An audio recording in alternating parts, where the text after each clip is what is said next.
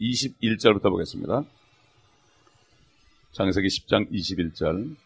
셈은 모든 에벨 자손의 조상이요 형 야펫의 동생이라. 그녀에게서도 자녀가 출생하였으니 셈의 자손들은 엘람과 아수르와 아르박삿과 룻과 아람이요 아람의 자손들은 우수와 훌과 게델과 마스이며 아르박삿은 살라를 낳고 살라는 에벨을 낳았으며 에벨은 두 아들을 낳았는데 한 아들의 이름은 펠렉이라 하였으니 그때의 땅이 나뉘었으며 펠렉의 아우의 이름은 욕단이며 욕단은 알모닥과 셀렉과 하살마웻과 예라와 하도람과 우살과 디클라와 오발과 아비마엘과 시바와 오필과 하윌라와 요팝을 낳았으니 이들은 모두 욕탄의 아들들이라. 그들의 거하는 곳은 메사로부터 스팔로 가는 길의 동쪽 산이었더라. 이들은 셈의 아들들이라. 그들의 족속들과 그들의 방언들과 그들의 땅들과 그들의 민족들 대로였더라. 이들은 노아의 아들들의 족속들이요 그들의 민족들에서 그들의 후대들을 따른 것이라. 홍수 후에 땅에서 민족들이 이들에 의하여 나뉘었더라.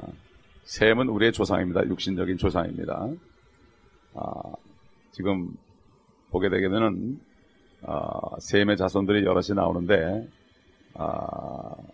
특별히 우리가 오늘 잠깐 볼 것은 아람이라는 아들이 나옵니다. 아람이라는 이름이 나오는데 아람은 지금 유프라데스 강 서쪽에 살던 시리아인들을 칭하는 말인데 그 아람의 자손 중에 거기 보면 우수가 나옵니다. 우수는 우리가 욥기에 보게 되면은 욥이 우수 땅에 살았습니다. 우수 땅에. 그리고 이 우수라는 땅은 앞으로 환란 때에 이스라엘 민족들이 핍박을 받는 장소입니다. 예레미야 에가서 4장 21절에 보면은 우수에 대해서 나오는데 성경 시대는 이것이 에돔이라 불려졌고 오늘날에는 요르단에 해당됩니다. 우수가. 그래서 욥기라는 것은 욥기가 42장이 있다고 그랬죠. 42장은 42개월 3년 반이고 바로 우수 땅에서 욥처럼 엄청난 그 핍박을 받는 환란을 받는 이스라엘 민족들을 바로 얘기하는 것이고 욥기 다음에 시편이 나오는 것은 시편에 복 있는 사람은 악인의 길을 쫓지 아니하고 욥기 다음에 시편이 나오는 것은 바로 복 있는 사람인 예수 그리스도가 환란 끝에 재림하는 장면이 나옵니다. 그래서 시편 2편에 가보면은 그 아들에게 입맞추지 아니하는 사람은 다 진노를 받을 것이다. 이렇게 나오는 것입니다. 성경의 차례까지도 하나님의 경륜 속에서 되어 있는 것을 우리가 알아야 됩니다. 그렇기 때문에 욥은 동방의 의인이었다. 동방의 의인이었다. 바로 동방에서 택함받은 이스라엘 백성을 예표하는 그 욥이고 욥이 그 고난 속에서 고백하기를 내가 하나님에 관하여 듣기만 하였는데 이제 하나님을 배움나이다 한 것처럼 이스라엘 민족들이 지금은 아무것도 모르고 육신적인 데 빠져 살고 있지만 그들이 환란 때 주님의 그 환란 속에서 적그리 취하해서 죽을 지경이 됐을 때 그때 주님을 부르게 되고 셀라 그러면서 시편에 나는 것처럼 셀라 페트라 페트라 성에서 그들이 잠깐 동안 보호를 받으면서 정말 하나님께 먹을 것을 구하는 옛날 광야에서 구하는 것처럼 적그리스도 취하해서 인을 받지 아니하면은 아무도 물건을 사고 팔 수 없기 때문에 그들은 하나님이 독수리의 날개로 업어서 페트라에 데려가서 또 다시 만나를 먹고 거기서 살 것입니다. 요한계시록 보면은 이기는 자에게는 감추어진 만나를 줄 것이요. 바로 이 말씀이 그런 말씀입니다. 그렇기 때문에 그 옛날 광야 시대의 역사가 다시 한번 환란 때 일어난 사실을 우리가 이것을 알아야 됩니다. 참 하나님의 말씀 안에 엄청난 신비로운 경륜이 들었어요. 그렇기 때문에 우리가 하나님의 말씀을 다 공부하면은 세상 어느 누구도 우리가 이길 수 있습니다. 문제는 크리스찬들이 성경을 배우지는 않습니다. 성경 안에 있는 깊은 걸 배우지는 않습니다. 그러니까 매일 교회를 다니는데 주일날 하면 설교 듣고 까먹고 그러니까 매일 제자리입니다. 그러니까 능력이 없습니다. 성경은 매일 상고하고 묵상하고 이 말씀이 내 능력이 돼가지고 누가 물어도 말씀이 튀어나가지고 어떤 과학자나 철학자가 얘기를 해도 그들을 거꾸로 들을 수 있어야 됩니다. 옛날 어떤 목사님이 말이죠. 동양 철학자가 와서 무릎을 꿇었어요. 크리스찬들은 나보다 다 못한 줄 알았는데 당신은 아니라고. 분명히 성경 말씀에 뭐가 있는 것 같다. 그래가지고 그 양반이 교회에 와가지고 성경을 배우기 시작했습니다. 그 목사님 밑에서. 그래가지고 능력이 좀 됐어요. 보통 크리스찬들이 말씀들 보니까 동양 철학자가 봐도, 도 닦는 불교 승이 봐도 일반 크리스찬들을 보면 자기네 밥이거든요. 예? 너무 모르니까. 그 사람들은 불경만 달달달달 외워도 해탈한다고 그러는데, 이 하나님의 말씀을 우리가 이 말씀을 내 마음에 탁 간직하고 열매를 맺어야 되는데, 마귀한테 뺏기고 돌짝밭에 떨어져가 조금만 어려우면 다 잊어버리고 타버리고 세상의 염려, 재리, 유혹 때문에 열매를 맺지 못하기 때문에 말씀이 그대로 왔다가 다 없어져 버리는 거예요. 텅텅 비어 있는 겁니다. 그러므로 우리는 이 말씀들을 하나하나 이렇게 배워야 됩니다. 이제 배우다 보면 왜 그런가? 이런 말이 나와요. 이거를 계속 배워야 되는데, 매일 들어야 되는데 매일 못 들으니까 매일 제자리 걸음이에요. 예? 제자리 걸음이에요. 셈이라는 민족은 다른 야벳이나 함하고 좀 다릅니다. 항상 생각을 깊이 하는 종족들이에요. 그렇기 때문에 모든 종교의 창시자들이 셈의 족속에서 나온 것을 우리가 잘 알고 있죠. 예? 그리고 셈족은 다른 민족과 다른 점이 하나 있다면은 범죄율이 가장 낮습니다. 셈족이. 예? 이게 영적인 축복을 받아서 그래요. 셈족이 가장 범죄율이 낮은데, 예를 들어서 미국의 감옥을 보게 될 것 같으면은 셈족은 5%고 함족 흑인들은 65%고 그리고 야벳 족속 백인들은 30%입니다. 이게 뭐 증거로 다 나타납니다. 그렇기 때문에 역시 생각을 깊이 하는 그러한 족속이기 때문에 죄를 덜 짓는다. 그래서 주님께서도 그랬잖아요. 수가성 여인에게 구원은 유대인에게서 온다. 구원은 셈족으로부터 온다. 이런 얘기. 당신이 셈족으로 오셨거든요. 그래가지고 구원은 유대인으로부터 온다. 이렇게 얘기했습니다. 자관 이 지구상에 살고 있는 모든 족속들은 셈과 함과 야벳의 후예들입니다. 후예들입니다. 그렇기 때문에 이들이 결국 이제 11장 가보면은 타락을 해가지고 함족과 연합을 하면서 타락을 해가지고 전 세계로 퍼져나가서 이렇게 됐습니다. 그러나 우리가 분명히 알아야 될 것은 노아의 아들들 족속들은 영적으로는 죽은 아버지 아담의 그러한 타락한 형상을 지나고 있었습니다. 그렇기 때문에 그 죄성이 있기 때문에 누구든지 예수 그리스도를 믿지 않고서는 아무도 구원받을 수 없는 그러한 상태가 되었다. 이것을 우리가 알아야 됩니다. 우리 오늘 11장을 좀 들어가 보겠습니다. 11장 1절. 온 땅에 하나의 언어와 하나의 말만 있더라. 그들이 동쪽으로부터 여행을 하여 신할 땅에서 평원을 만나니 거기에서 거하였더라. 그들이 서로 말하기를 가서 벽돌을 만들어 단단하게 굽자 하고, 그들은 벽돌로 돌을 대신하고 역청으로 회반죽을 대신하였으며, 또 그들이 말하기를 가서 우리를 위하여 도성과 탑을 세우되 탑 꼭대기가 하늘에 닿도록 하여 우리의 이름을 내자. 그리하여 우리가 온 지면에 멀리 흩어지지 않게 하자 하더라. 주께서는 사람의 자손들이 세우는 도성과 탑을 보시려고 내려오셨더라. 여기까지만 읽겠습니다. 사실 지금 읽은 이 말씀은 21세기에 지금 들어와 살고 있는 우리들에게는 너무나도 익숙한 장면입니다. 우리는 20세기와 21세기를 동시에 사는 사람들입니다. 20세기에 통틀어서 또 21세기에 들어와서 봐도 현재 이런 일이 일어나고 있습니다. 그러니까 성경을 읽으면서 현재 이런 일이 일어나는 것을 모르면 이게 바로 당달봉사입니다. 눈이 있어도 보지 못하는 거예요. 성경 말씀은 과거를 얘기하는 게 아닙니다. 성경 말씀은 반복됩니다. 왜? 어느 시대든지 다 죄인들이기 때문에 하는 짓거리는 똑같다 이런 얘기예요. 똑같습니다. 이거를 보면서 구약 성경을 보면서 그림자를 보면서 우리가 교훈을 받아야 된단 말이에요. 이것이 벌어지는 것을 볼 수 있어야 되는 거예요. 이게 도대체 구체적으로 뭔가? 요즘에 이게 뭔가?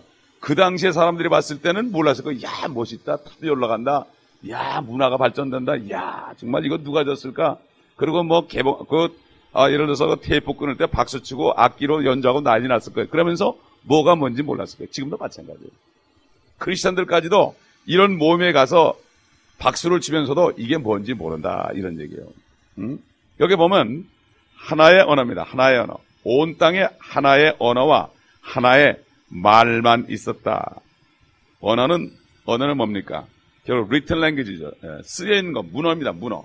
글을 얘기하는 것이고, 그 다음에 하나의 말은 spoken language. 대화하는 말이죠. 완전한 통합입니다. 요즘에 어떻게 통합이 됩니까? 영어로 통합이 되잖아요.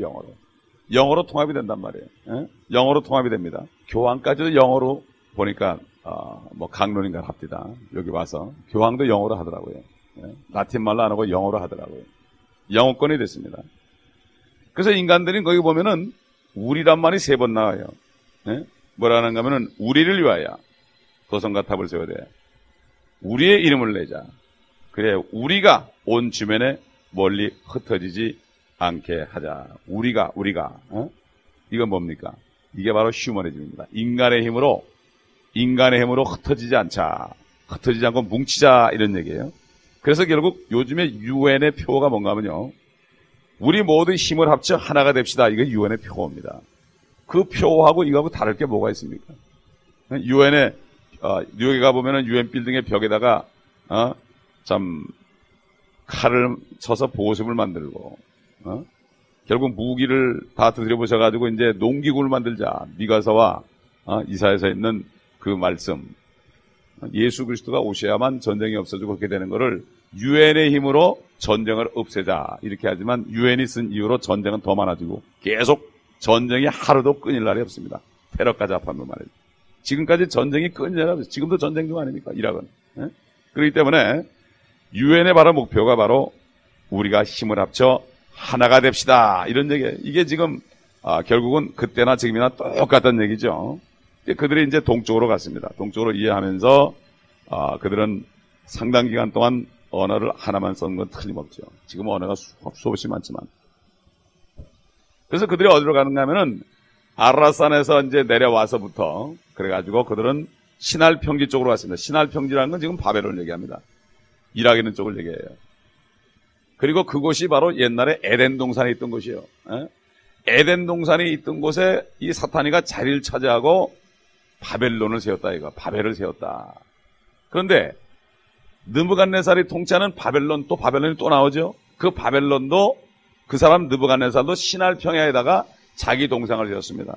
자기 동상을 세워가지고 60 곱하기 6 곱하기 6 그러니까 전부 높이와 길이와 넓이를 66하고 666으로 만들었죠.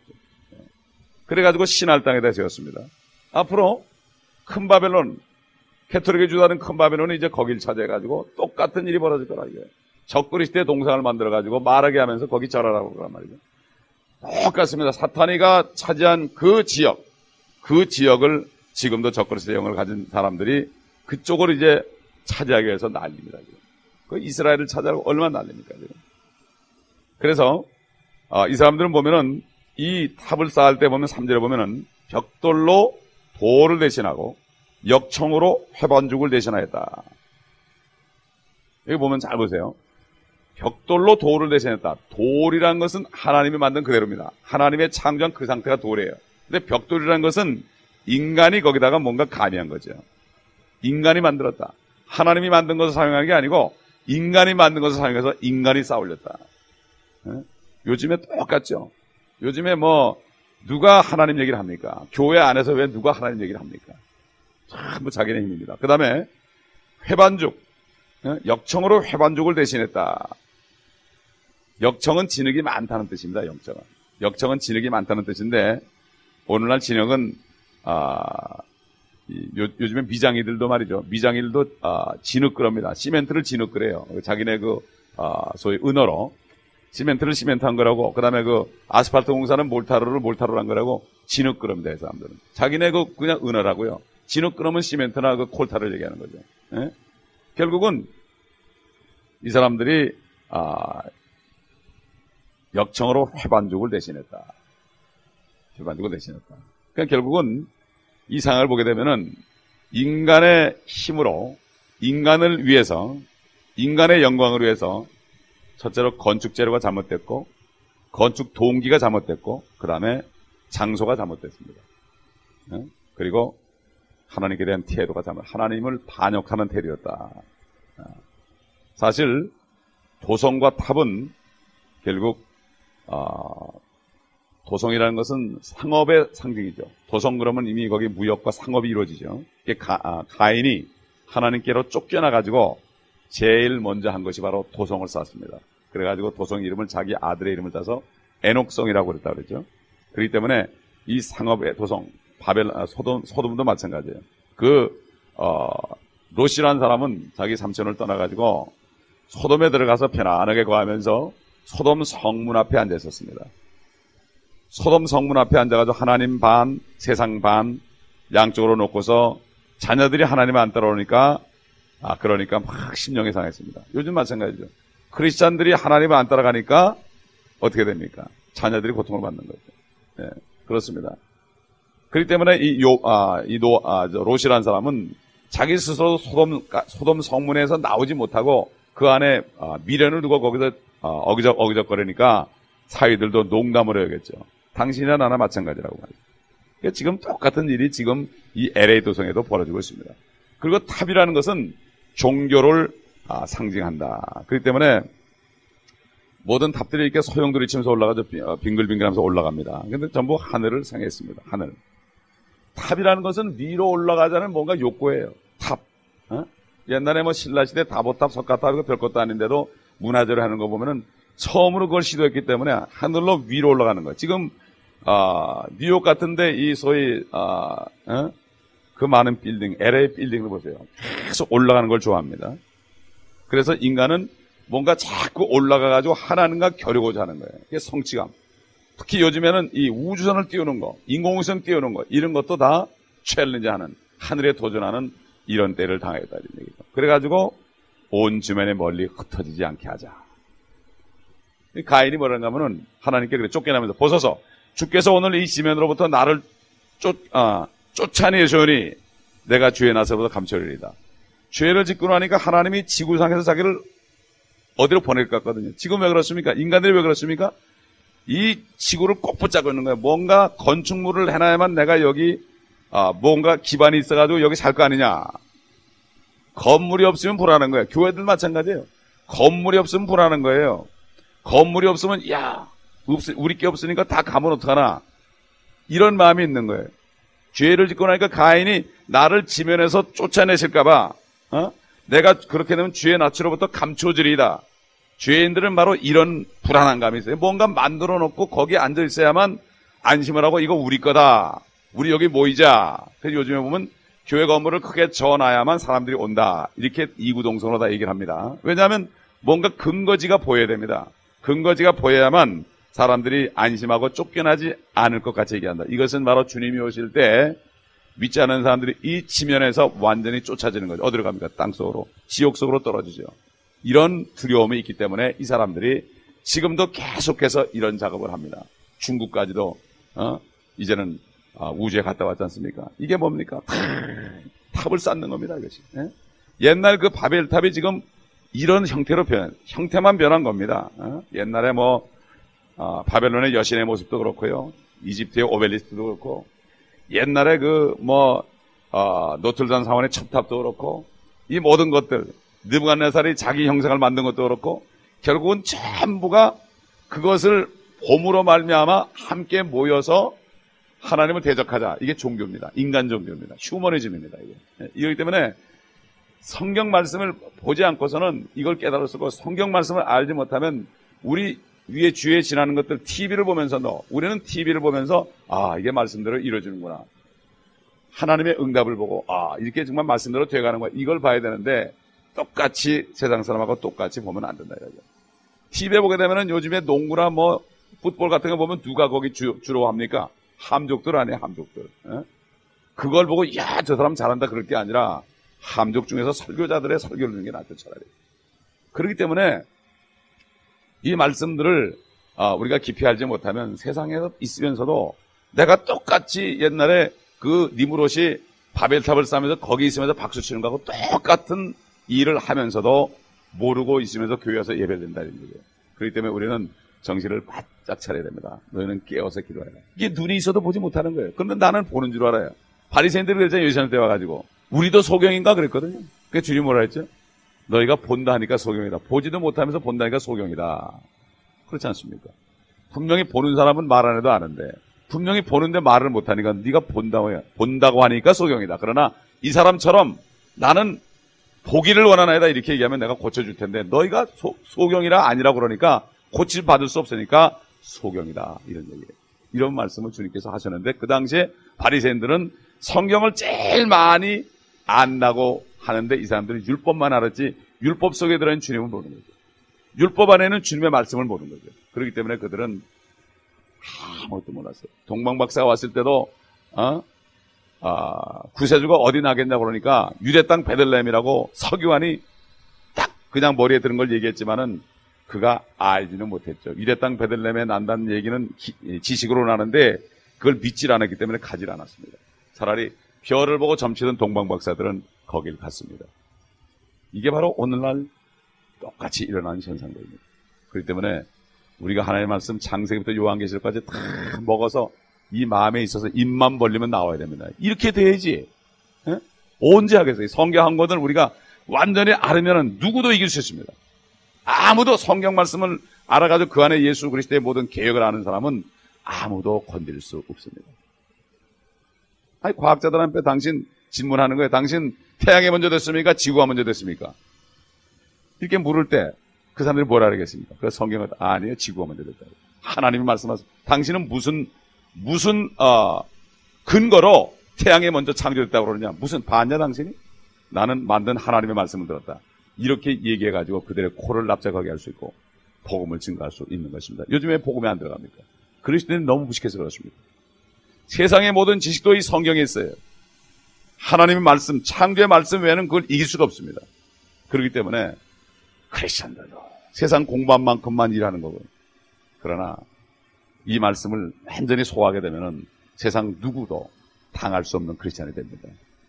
옛날 얘기했잖아요. 어린아이가 예수 안 믿으면 지옥 간다고 그러니까 학교 선생님이 지나가다가 막 화를 냈잖아요. 그럴 때 왜 지옥이 없는데 화를 내냐? 이 한마디로 그 사람이 꼬꾸라졌지 않습니까? 이게 바로 하나님의 자녀예요. 남녀노소를 불문하고 하나님의 말씀만 들어가면 그 사람은 엄청난 지혜로 세상을 이길 수가 있습니다. 세상을 이김은 이것이니 너희의 믿음이니라. 믿음이 무엇이냐? 예수 그리스도가 바로 하나님의 아들이라는 것을 믿는 믿음이 아니냐. 그분이 내 안에 계시기 때문에 그분 말씀만이 바로 참 진리라는 것을 믿는 거죠. 그런 사람은 담대하게 얘기할 수 있습니다. 세상에서 얘기하는 사람들 보면 근거가 사람 말입니다. 과학자 말이죠. 하나님 말이거든요. 하나님 말씀 가지고 담대하게 내지르면 이 사람들은 무너지게 되어 있습니다. 그러므로 오늘 이 조그만 말씀 속에서 우리가 지금 일어나고 있는 전 세계에서 일어나고 있는 이 상업과 종교의 역사가 우리 눈에 보여지는 것입니다. 기도하겠습니다. 아버지 하나님, 과거의 역사가 아니고 과거의 사건이 아니고 계속해서 이루어지고 있으며 앞으로 요한계시록 17장 18장에 큰 도성 바벨론이 또 나오는 것을 우리가 봅니다. 바벨이 3번 이루는 것을 봅니다. 아버지 하나님, 우리가 정신을 바짝 차리고 이제 주님 오실 날 심히 가까웠고 큰 바벨론의 정체가 우리 눈에 이미 보이고 이제는 흑인이 교황이 되어서 UN 사무총장도 흑인이요 교황도 흑인이 되어 함족들이 이제 니무롯의 조상들이 자손들이 똑같이 또 성을 쌓고 이제는 우수 땅에서 이스라엘 민족들을 또 핍박할 때를 우리가 바라봅니다. 아버지 하나님, 정신을 차리고 우리가 썩을 것 먹는데 정신 팔리지 않고 하나님의 나라와 그 의를 구하는 이 일에 우리가 정신이 팔려서 모든 물질적인 것들을 지배하고 사는 능력의 종들이 되게 하여 주옵소서. 우리 주 예수 그리스도의 이름으로 기도합나이다. 아멘.